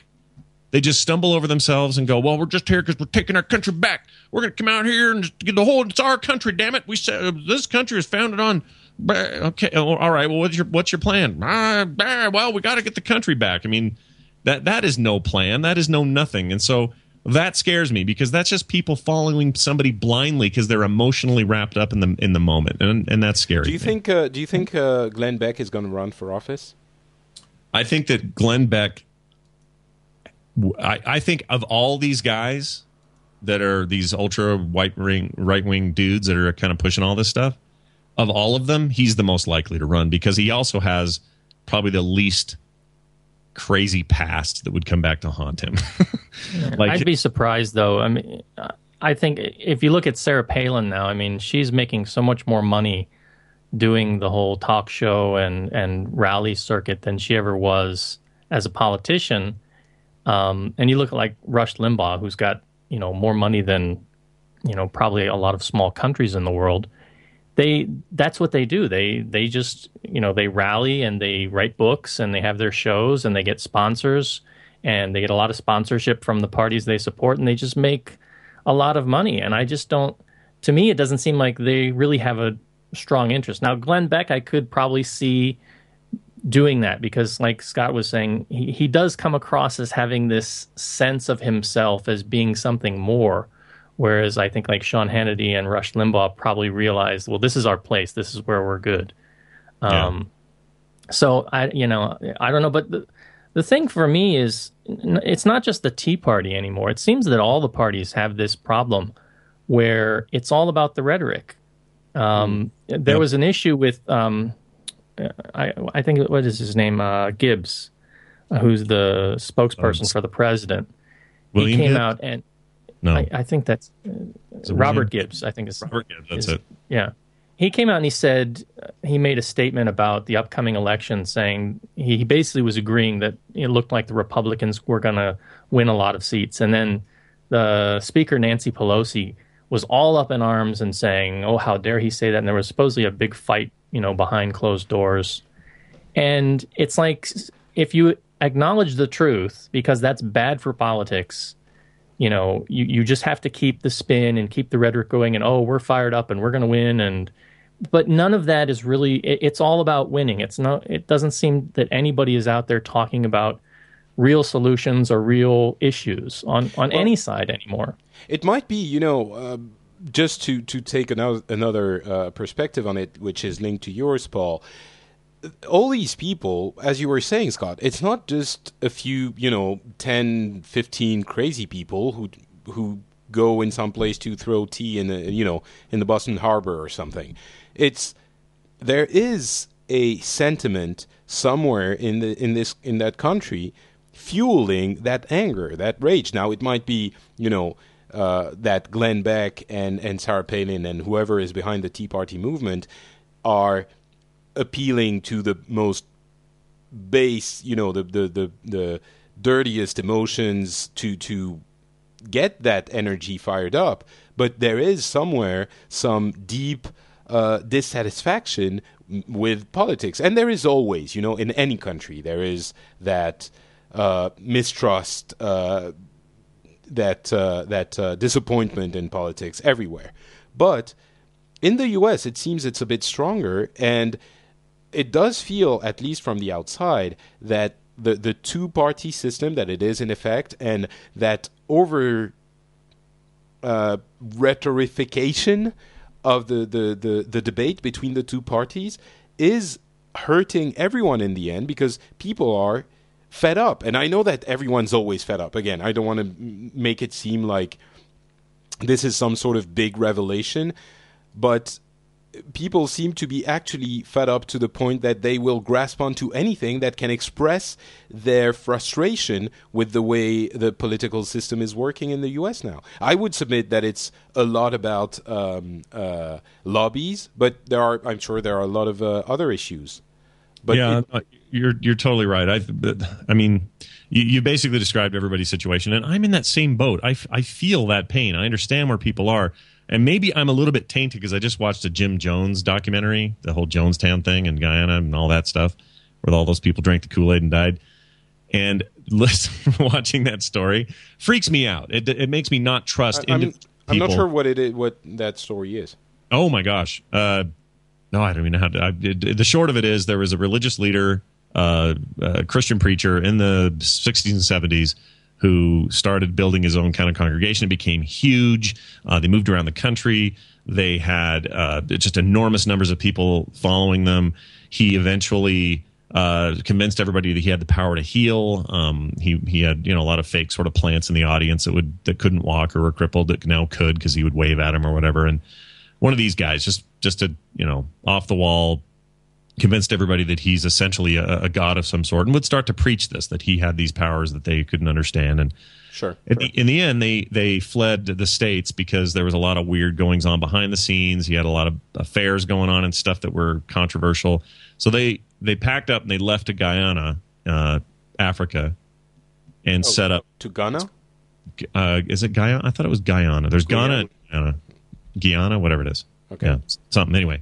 So they set up this place called Jonestown. That's what everyone called it. But it was really their community set up their own place. They grew their own food. They would take care of themselves, do their own everything. Essentially, not communist, but a kind of a socialist community of everybody helping everybody. And on the surface, seemed like it was maybe this experiment is working. He got really weird into drugs. At one point, a congressman flew out there to check the place because he'd been getting letters from people trying to get out, saying they were fearful for their lives if they left. He came to check it that day. He got this warm reception. Everybody's clapping for him. Everything is great. But as he left, a group of the people that worked for this Jim Jones guy met him at the airport and shot him all up, killed him and 5 others, or 5 total people, him and 4 others. And then he then told the congregation of 909 people that they needed to drink this poison Kool-Aid because their calling was now to move on to a different plane where they could be together and be away from the authorities. And 909 people, including children and old people, drank the Kool-Aid, died in front of him, and he shot himself in the head. So my point is, okay, I'm even more depressed now. Following people who are, you should see this documentary. It's crazy. I have to get a hold of it for you. But anyway, following people blindly, individuals blindly, goes against every fiber of my being. I just am not a big believer in it. And this feels like a lot of weird following Glenn Beck blindly going on. And I know there's other factors and there are other people, and he's not the only guy, but he's the one calling the events, and he's the one leading the rallies, and he's the one picking the dates, and that kind of stuff just does not sit with me. And again, some of the principles they interest me, but many of the principles on the left interest me. The problem is, I have kind of the same issues with what's his name, CNN. I can't think of it. Not CNN, MSNBC. Olbermann. Olbermann's kind of just on the whole opposite thing. Yeah. The extremes drive me crazy. The truth is always in the middle. And I have to say, I'm sorry to interrupt, but people know, I live in a socialist country, which I will defend in some aspects for a lot of things. Olbermann, I don't think he's as despicable as some of the other people on the other side. But even me, I will tell you, he's funny sometimes, but sometimes I will say he's sort of, he makes me want to puke a little bit in my mouth. Yeah, his special comments can be a bit much. Yeah, he's like, it's like every other day he's got a special comment about somebody somewhere. Yeah. As a side note, the question of whether Glenn Beck could be elected to office is an interesting question, and I wonder if this would have any effect. So back during the election of 2008 and running up to that, there was a lot of talk about Mitt Romney being a viable candidate for the Republican Party, and he was looking good. Like, he had some momentum. People really liked him. here in Utah, he was a huge hit because he's a Mormon. Yes, he's a Mormon. Well, not a lot of people know this, but Glenn Beck is a active, heavily practicing Mormon. And I've grown up LDS my entire life. I live in Utah as well. That's part of why everyone here thinks Glenn Beck is the bee's knees. I wonder if he would run into that same problem. Because right now he's kind of the mouthpiece for this extreme right. But that same extreme right would not, especially in the South, would not allow Mitt Romney to get traction. They just wouldn't. Why? There's so much religious discrimination, not just against Mormons, but it doesn't matter. Whatever the minority or right. You're saying the extreme right, the Christian right, would not allow a Mormon to get the traction he needs. Right, which is okay. Yeah, that is exactly right. They rallied against him very heavily. Yet these are the votes of the conservative right, and so I don't know. That would be really weird to see, because people don't talk about that. He doesn't. He brings it up occasionally on his radio show and other things, and it's not like he's hiding it. But it would be an interesting thing to see if that would have any movement. To be honest, I think it's Sarah Palin who's going to try to run, and heaven help us all. That's all I'm saying. Wow. Okay, we'll have time to review that issue of Miss Palin running and what it means for the world, I would say. But that is not for today. Let's move on to something else.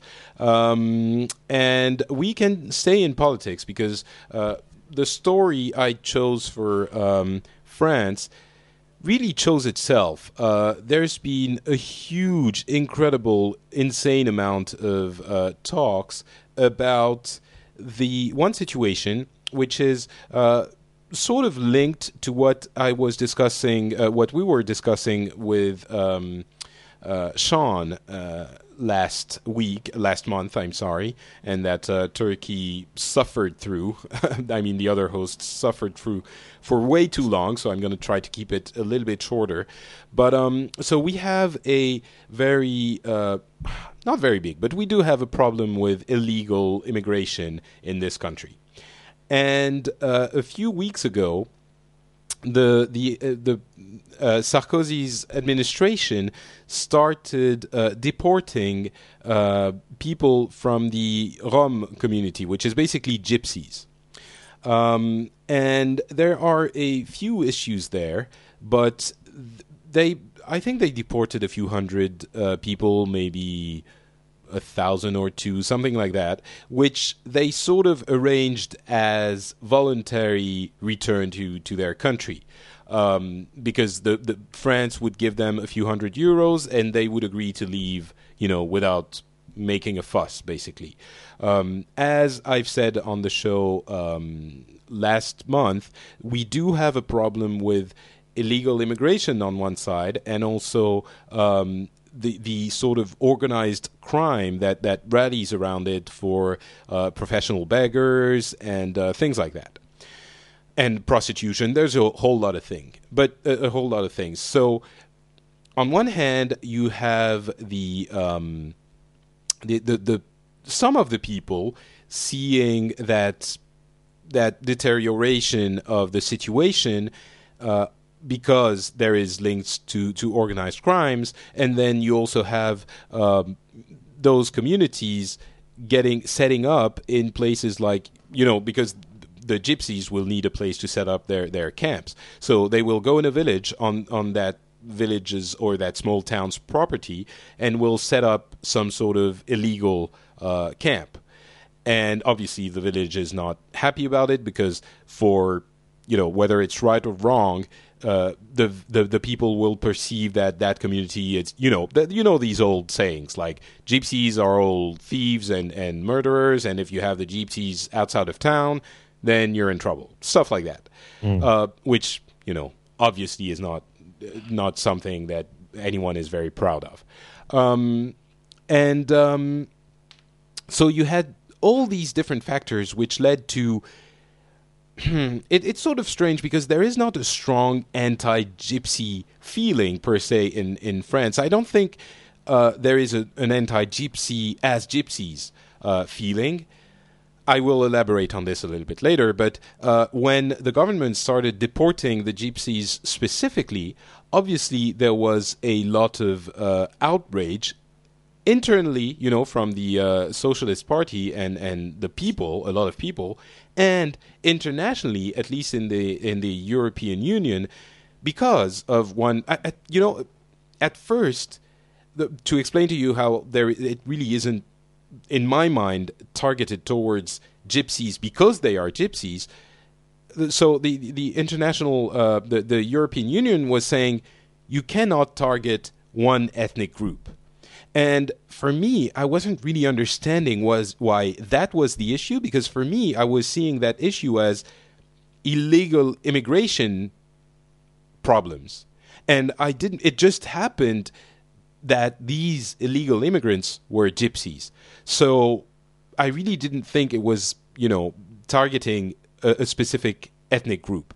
But then, so I researched the issue a little bit, and European Union is very, very vocal and saying this is an ethnic group that is discriminated against in their own country, mainly Romania, and they are seeking a sort of, it's not really asylum, obviously, because they are not in physical danger in their home country, but let's make it simple. As a general rule, you cannot deport an ethnic group. You cannot do that based on ethnic criteria. So from that standpoint alone, it is considered a big problem, and it is considered very right-wing to the point that it might be extreme right-wing, because it's sort of, there was a comment that really got me. I don't know if it's accurate or, a little bit an easy comment, but someone in the EU government was saying, replace that idea and, think of that idea of deporting the gypsies and replace gypsy with Jewish or, Muslim or whatever. And then immediately it's very striking that this might be an actual bigger issue than people understand it to be. So I'm not passing judgment on anything here. I'm just saying it is becoming a huge, huge issue with a extremely unpopular government at the moment, with a lot of opinion being very fiercely against this. And on the other hand, it's very clearly, in my opinion at least, a political ploy to appear to be... It's sort of difficult to judge, but at least partly, I believe, to appear to be doing something on that problem in order to be more effective in the next elections. It's something that's very visible. Now, I personally don't believe it's like actively targeting gypsies because they are gypsies, but still, if we have these kinds of rule, if you can't do it, you can't do it. But then it's also blurring the lines because, as I was explaining earlier, it's sort of a voluntary return home for these people because they've signed a paper that says, I get 500, 1,000, 2,000 euros, whatever it is, and I go home. So it's not really deportation. So it's a very complex issue we could spend, 20 minutes talking about. I don't want to spend that much, but just, with that description, what I think is not as accurate as it should be, probably, but still, what do you guys think of the issue when described like this? Maybe start with Scott. Okay, well, you can compare it to Mexico here a little bit. So there are laws in place that limit immigration, or there are laws in place to block illegal immigration. You can legally immigrate to this country, no problem. But that's represents cost and time and resources that many people don't have. So there's a sizable illegal immigration issue in this country. And then that being said, if a couple come to America from Mexico and they get to laying down family and they have a kid and that kid goes on to college but is technically from an illegal family, there's all sorts of issues that could send them back. And that hardly seems fair to punish children who had no choice in the matter either way. And so there's many gray areas in this. Otherwise, some people think is a black and white issue. Just keep them out or let them in. It does get more complicated when you say, if you were saying, well, all right, if you're Mexican, you can't come here, but if you're, I don't know, if you're from Argentina, sure, come on up. That would be discriminating based on nationality / ethnicity or whatever. if that was what was happening with the gypsies, I could see that. But if all they're saying is, well, the problem right now just happens to be gypsies, but it's an illegal immigration problem, and we don't care if you're a gypsy or a guy with a horn and 3 eyes. If you're illegally immigrating, then sorry, the law is the law, and if we need to change that law, fine, let's go through due process. That's where I stand on it. And I think that's where most logic should be placed. It should never just... I'm just not a fan of jumping to the extremes, like, this is racism, or, it isn't fully racism. It's always... And we have to say also, there are, we have camps where illegal immigrants congregate, and we try to provide them with what they need, and then the camps get completely inhumane because there are too many people, not enough resources, so you try to close them down, but then they just reform somewhere else. So just to illustrate the fact that there are real illegal immigration problems. And just to jump on what you were saying, when that law was passed, I'm sure everyone will know, that law in Arizona about being able to just, what was it, like... you could pull them over if they looked Mexican. Exactly. I was completely outraged about that. But then it's interesting because when I think about what's happening in my country, some things that some people will say is completely outrageous in the same way, I'm a little bit more, reserved about, or I'm not sure exactly what I think. So it is a very complex issue, but sorry, keep going, Scott. Well, my brother lives in Phoenix, and he's pro those changes they made, and I couldn't believe it. I said, Mark, what are you talking about? Sell me on this. And to just sort of sum it up, we didn't also, a lot of what was reported out of the Arizona stuff was not reported very well. Like, in other words, there are states with already harsher regulations in place, but no one's talking about those. So there tends to be a little bit of an insular reporting mechanism as well, and I think some of that stuff didn't get reported properly. I still think it's harsh, and I still think he's crazy for thinking it's a good idea, but he's one of these Glenn Beck freaks, and anyway, he's totally on the right. You can go, oh yeah, my brother's crazy about that stuff. And then I'll just say this. Well, and this is semi-related, but not entirely related. I tend to roll with people. Like I'm more interested in individuals, and if I find somebody who's working their can off to get into this country to do it right and legally and everything else, then they'll figure out a way to do it, and I totally respect that. I don't think anybody like that should be held back. They should be encouraged. We want smart, diverse people in this country. And to put an end to that is a mistake. To stop illegal immigration as a whole, where there isn't that kind of motivation or we don't see those sorts of things, we have to have better processes in place that either encourage that or discourage the other. Well, there is also a fallacy about stopping illegal immigration, because the people, let's go to an extreme and say the Glenn Beck type, are going to tell you, yes, we have to stop illegal immigration. It's like saying we have to stop selling alcohol. We know where that went. You can't do it. It's impossible. So if you have to say you have to have the harshest rules about everything and you have to send them back immediately and blah, blah, blah, and you cannot stop illegal immigration. That is not going to happen. There would be one way to stop it, which would be make the U.S. less appealing to people. They wouldn't want to come live there. Yes. If you want to start living in caves, then sure, maybe that would work. But and we have the same problem here. And yeah. It's the same thing as, I guarantee you, Turkey's not here to defend himself, but I guarantee you tons of people eat on Ramadan Day. I guarantee it. They're eating all day, and they're hiding it, and they're sneaking it, and they're doing whatever. Yeah, I mean, sure, the threat of arrest and jail and all that stuff exists, but dude, somebody's got a straw and their liquefied pizza in a bag, and they're sucking it on there all day long. I guarantee that's happening. I'll close with one thing. I can't wait to hear what Paul says about this, but I want to say this real quick. I forgot to mention it earlier. I have actually had a death threat, a bona fide death threat, from a comment I made on another show. I think it was on TNT or Forecast or something, that I made about Glenn Beck, from a self-proclaimed libertarian threatening my life for being anti-Glenn Beck. Now, I don't know if you can see all the ironies, the layers of irony or not. He's claiming to be a libertarian, which in effect means that everyone should have the liberty to say, think, and do what they want. Yet he wants to take that right away from me for disagreeing with this famous talk show host that he likes more than I do. And it blew my mind. Anyway, I just totally forgot to throw that in there, but that was a lot of fun to deal with. I really enjoyed it. I can't wait to get more from the show. That'll be fun. That's going to be interesting.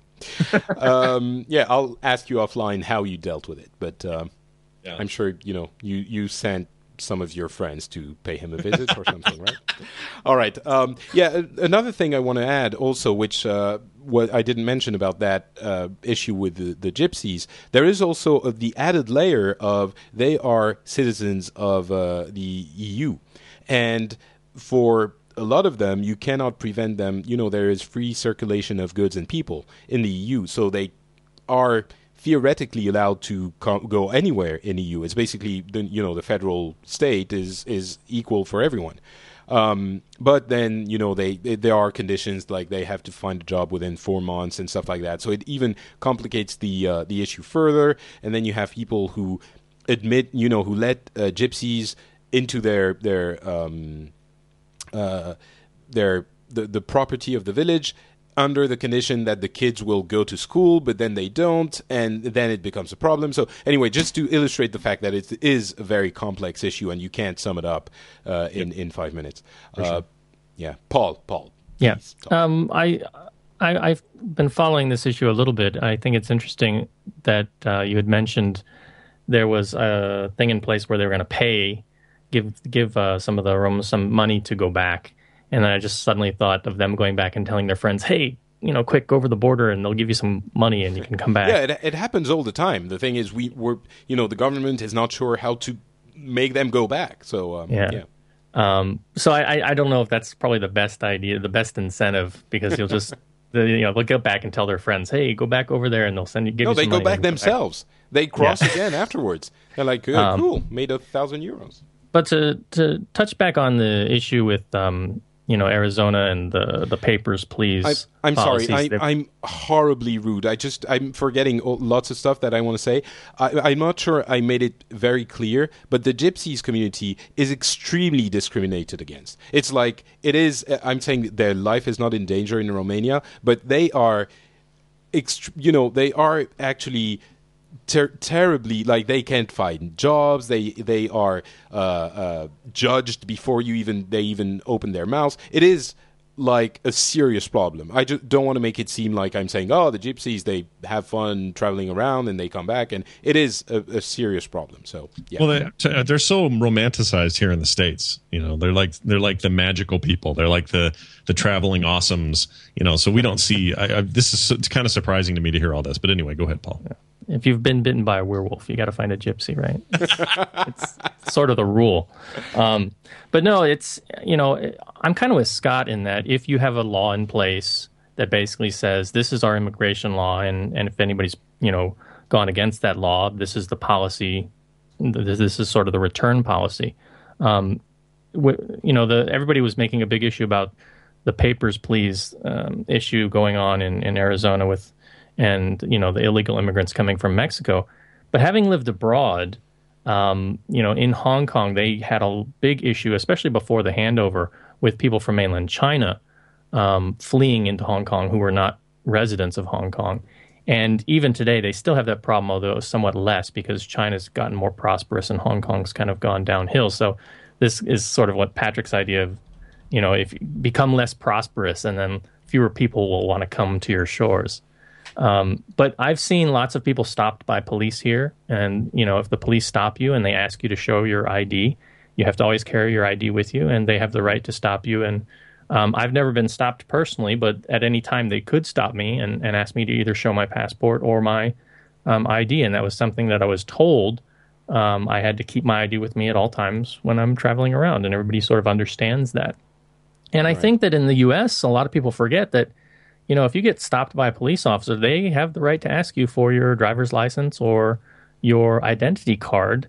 And I think if you say no, it would probably not be a wise decision. So I think... Isn't that obvious, though? Because in France, it's very obvious that if you're stopped, you have to present something, or if you can't, they're going to ask you to go to the police ward and show it in the next few days. Yeah, so I think the issue here comes down more with the idea of profiling, that they figure the police are only going to be targeting and profiling a certain group, and this kind of goes back to some of what's happening with the gypsies here in Europe is that they're being discriminated and they'd be profiled against, and a lot of people see that as being very negative, and I can sort of understand that, but I still kind of have to take the position that if you have a law, if you have a certain immigration policy, and people are not following that law and they have to be deported, then that's what the law says. Right. And this is what makes this situation difficult, because your heart goes out to the people who are in these difficult situations. Well, sure, of course. And there can be lots of stories that, there were stories here where families were separated. Right. There was a documentary about a family where the husband was from the husband or the mother was from Hong Kong, and the other parent was from China, and they had twin daughters. And so the government basically said, okay, one daughter can stay in Hong Kong and the other daughter has to go back to, so you get these individual stories that can pop up, and then that can really go out and you feel for these people. But a lot of times we just see, the group as a whole in these news stories, and it becomes a little bit maybe black and white. And maybe that isn't fair. I don't know. Well, yeah, I think in France there is, I'm really torn between two feelings. One of them is like, they're Europeans, they're in Europe, we are now a union, a community of people, and we have decided that anyone can go anywhere. We should bite the bullet, and if we send them back, then they're not going to find anything. How incredibly proud would French people be if they were like, you know what? No one is going to take care of them. We are going to be the ones who do it. We're just going to bite the bullet and just integrate these communities and just manage to, find a way. But that is sort of a pipe dream that I sort of know is not going to happen. But that being said, you have on the other side, a lot of people who go to extremes, almost, I don't want to say really, but almost comparable to what Glenn Beck does, by oversimplifying the issue and showing you almost a picture of, the two twins separated and going like, how can we be so inhumane, and how can you be such a horrible person? Well, actually, there is a law, and we live by rule of law. And yes, it is difficult, but ultimately, that is what matters. And if you want to... okay, anyway, we could talk about this for a long time. You know what I want to talk about is, if we can... I think we're running really long here, but if we can spend a little bit more time on that Hong Kong versus mainland China thing, and if you can explain to us, Paul, what the situation is, because Hong Kong was returned to China in 95, was it? 97. 97, okay. Yeah. So in 97, Hong Kong was returned to China, and Hong Kong is now officially part of China. So, yes. People's Republic of China, communist country, but you're there. And apparently Hong Kong is still doing fine and going super capitalistic and all of that. So what's the situation there? How is it really on the ground? Well, it's for those who may not know much about Hong Kong, it was a British colony, right. And it was returned. The lease expired, and basically in the 80s, negotiations between Britain and China broke down, and basically China had gotten powerful enough by that point where they said, well, we don't think we're going to let you renew the lease, after having been sort of bullied by the British during the colonial period. And so there was a big rush about, what's going to happen? We need to get a government in place. And all of that was sort of rushed up to the deadline of 1997. A lot of people were speculating, what's going to happen? Or, is the People's Liberation Army going to come rolling in with tanks? That was a real fear. A lot of people left. A lot of the intellectuals left, and there was what they call a brain drain, both economically and intellectually, of the area. But the handover went over smoothly, and it's considered what they call a special autonomous region, similar to Shenzhen and Shanghai and some of the other economic zones, where they allow capitalism, and they say they try to sort of keep a hands-off policy. We have a special type of government that's headed by a chief executive. It's not a democracy. The people here are allowed to vote for legislative council representatives, which is sort of like a Congress, if you will. But they don't get to vote for all of them. They get to vote for some of them, and others are appointed. And then ultimately that group appoints the chief executive.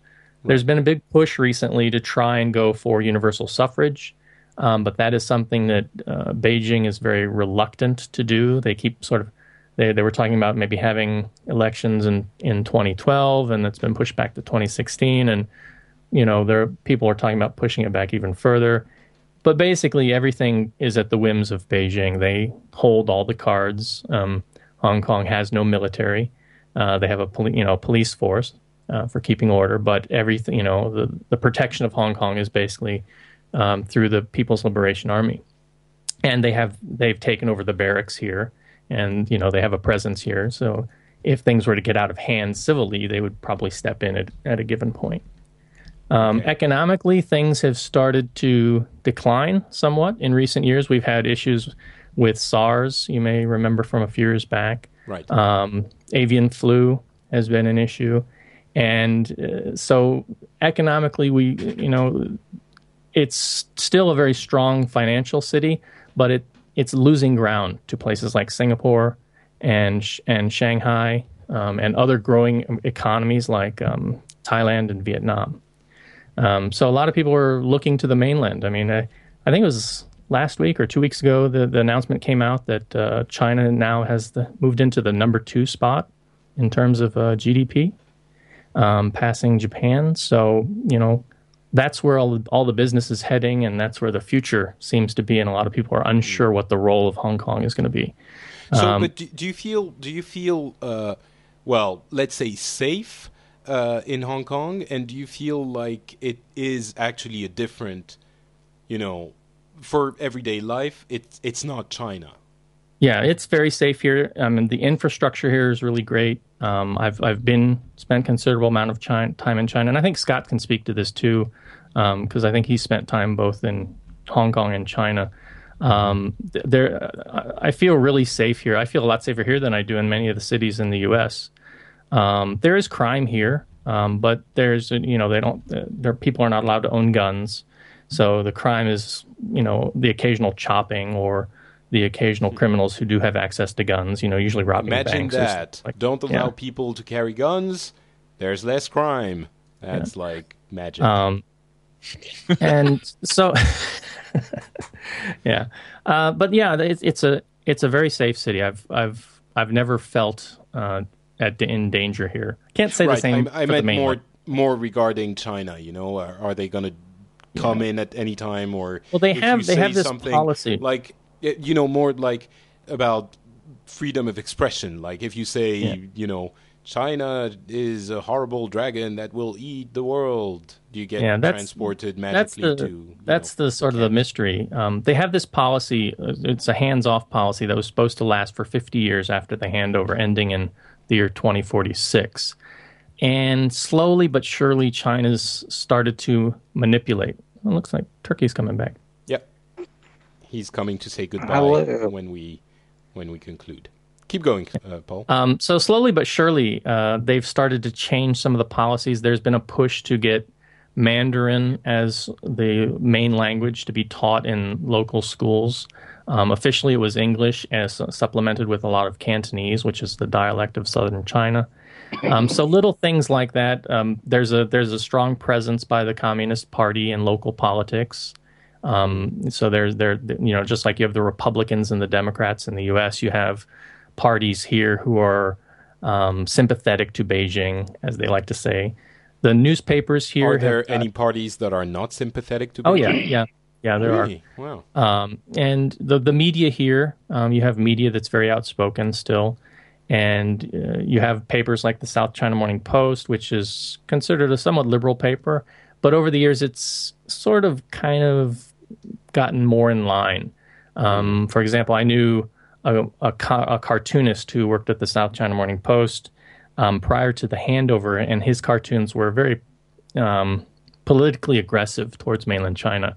And shortly after the handover, he was left without a job.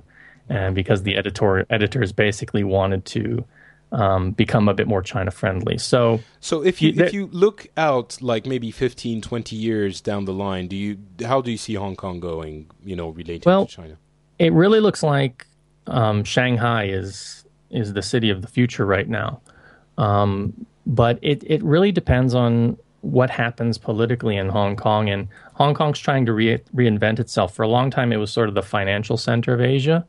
And it was also the sort of main port. We had all the best logistics and the best harbor for shipping containers and these types of things. And now Shanghai and some of the other port cities have really, they've upgraded themselves and surpassed Hong Kong in those areas. So some people are saying maybe Hong Kong should become an arts hub or an educational hub or possibly a medical hub because, medical tourism is a really booming industry in Asia and places like India now. So right, that's it really people depends. going to get medical care in another country because it's so cheap. Yep. Right. Yeah. And tourism, of course, has always been a very big factor for Hong Kong. But with all, as I mentioned earlier, all the pollution that's been coming up here has really been starting to take a dent in that. The very famous view of Victoria Harbor over across to Hong Kong Island. We've always got this general haze now that sort of puts a damper on everything. So okay. I'm not sure if they'll be able to ever address that problem as long as that stuff's sort of seeping over from the mainland. All right. Well, thank you very much for that detailed account. I'm sure, or at least it was. I hope the smog doesn't kill it. But when I was there, it just struck me as the most clean, beautiful city. It was gorgeous. Yeah, it's a great city to live in. But like any city, it has its problems. The mainland scared the crap out of me. I thought I was going to die over there, but I did fine. And well, just put a little bit of industrial era capitalism just across the river, and that's what you get. There you go. All right. Yes, as I was saying, we could probably be talking about all of this for a very long time, and I'm sure you guys have lots of other stories you would want to talk about, but I'm afraid we're running a little bit long. Me. Why did I invite him back? Aren't you eating sambusek and stuff? Patrick, I missed you, and I forgot I haven't harassed you enough today. All right, It go just ahead. doesn't work if we don't harass each other. While me Agreed. harassing you. That's Go how ahead. it works. Well, did you guys talk about the BlackBerry ban? Oh, right. Well, no, not really, but go ahead. Well, it's a huge thing right now. The BlackBerry is under attack in different governments: Saudi Arabia, Lebanon, United Arab Emirates, Oh, it India. started with India, didn't it? No, actually, in reality, it started with Saudi Arabia. It started a very long time ago in Saudi Arabia. I think about 7 months ago. Then Right. it went away. It didn't get any bigger. But then the UAE declared they will be banning it on the 31st of October, and that's when Saudi Arabia came back into the news and started being aggressive. So Because now the it has reason- the backing of other countries. The reason for this is that BlackBerry offers a service called BlackBerry Messenger. If I remember correctly, that's the service they have a problem with, which is encrypted from end to end. And Yeah. The issue is the government of these countries want to be able to look into these messages, especially because they were used in the in an act of terrorism. It Yeah. was, which one was it? The Mumbai attacks in Right. India. Basically, it was also used in all the other Gulf countries, and Saudi Arabia has been used. It's very popular right now. The BlackBerry in Saudi Arabia, and I don't know about India, but in Saudi Arabia specifically, maybe in other. Oh, Oh. Turkey disappeared. So you said something about firewalls and getting hacked, and Really business device. Oh, there anymore. he is. Yeah. Okay, It's you're not- back. Yeah, it's not a business. It's not a business device. It's a use it to chat and talk, and everybody has it, whether they're young, old, or whatever. So it's very, very popular right now. And so have So, they reached an agreement? Saudi Arabia has reached an agreement. They're now in the testing phase of the new system, which is basically BlackBerry agreed to install servers here. Right. So yeah, let's Turkey, you're agree, sort of believe it or breaking not, up. on this matter. How about now? Seems better. Keep going. All right. So unlike believe it or not, Saudi Arabia is more flexible than the UAE when it comes to this matter.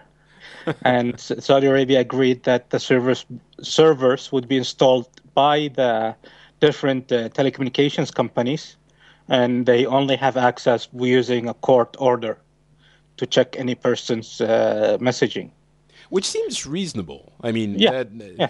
But for RIM, it's the manufacturer of the Blackberries. It's a huge problem because now everyone's coming out of the woodworks and they're going like, "Hey, we want to be able to check your BlackBerry messengers too." And one of the strongest. Actually, in France, the government is banned from using BlackBerry. Government employees. Oh, I didn't even know that. Yeah, But, I think that was a year ago, on condition that the servers be moved into France, or else no government employees allowed to carry a BlackBerry for security reasons. Interesting. Yeah. Wow.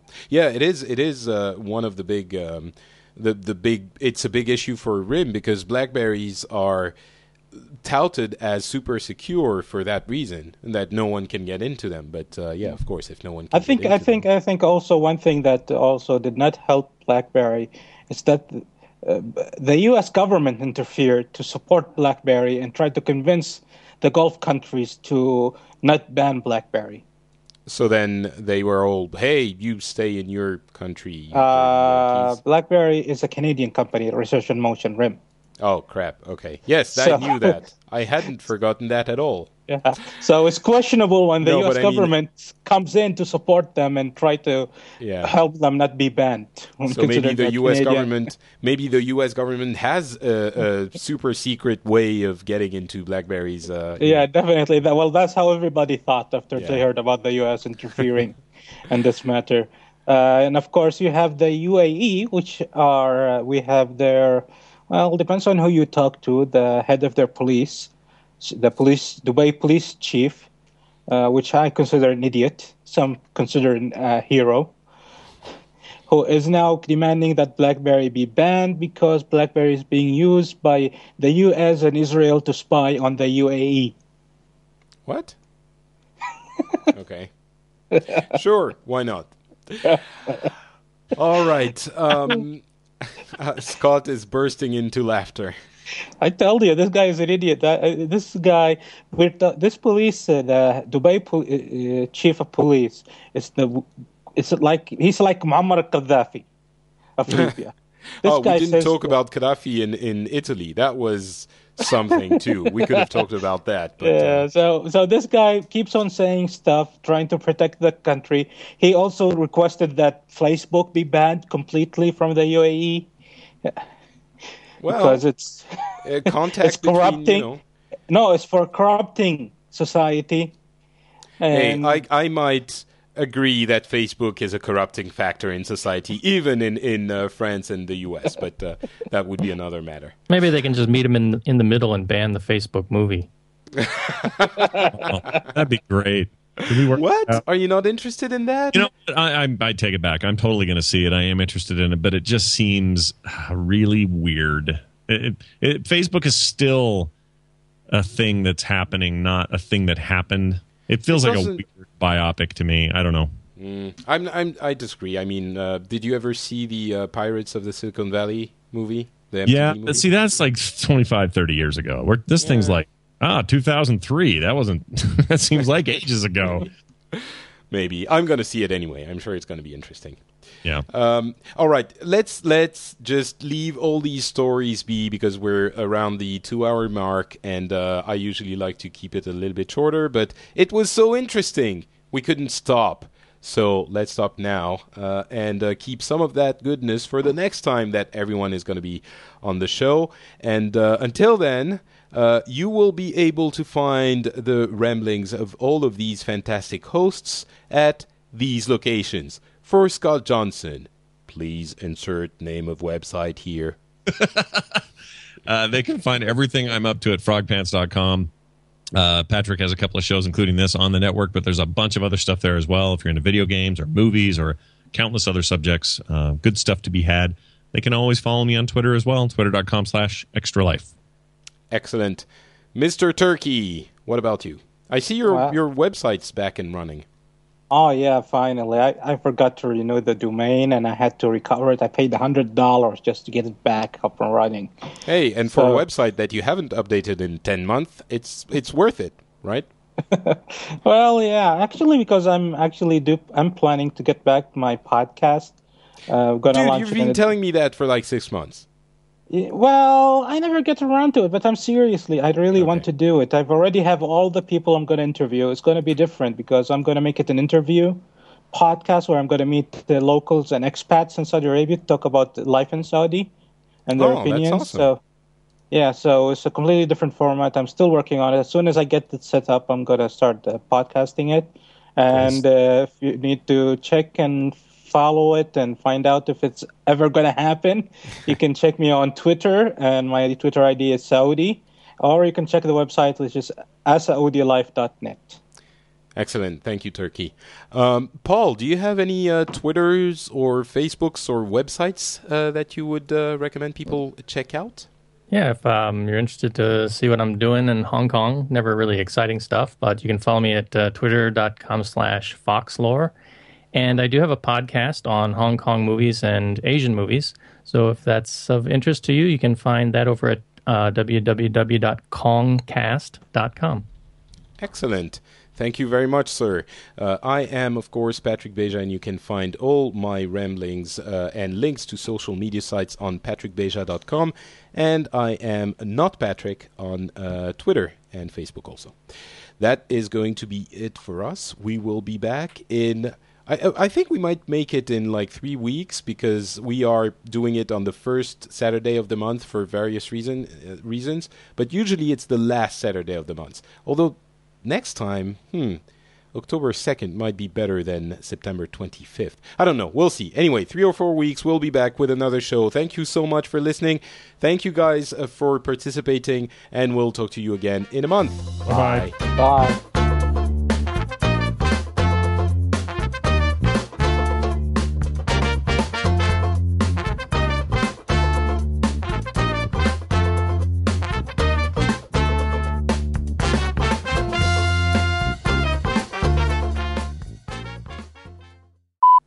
Give me a little bit of silence. I could be Terpster and say things. How about a derp? All right, never mind. I give up. As I mentioned in the email, though, unfortunately, I don't speak French very much, so I can't follow your French podcast. Well, that is no excuse. Get off my conversation right now.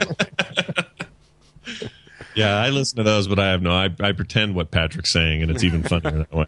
Yeah, it's an imagination exercise. You just make up what everyone else is saying. Exactly. Yeah, it's like, and now they're speaking of cheese, and now they're talking about pants. Funny enough, it's always cheese and pants. So do you guys have any questions? Anything you want to tell me before we jump in? Well, I'm nude. That is information that I will be happy to relay to my listeners. I am not nude, but I could be if it's a requirement. You could be. This podcast is part of the Frog Pants Studios Network. For more information about this and other shows, visit frogpants.com. Audio program so good, it's like you're there.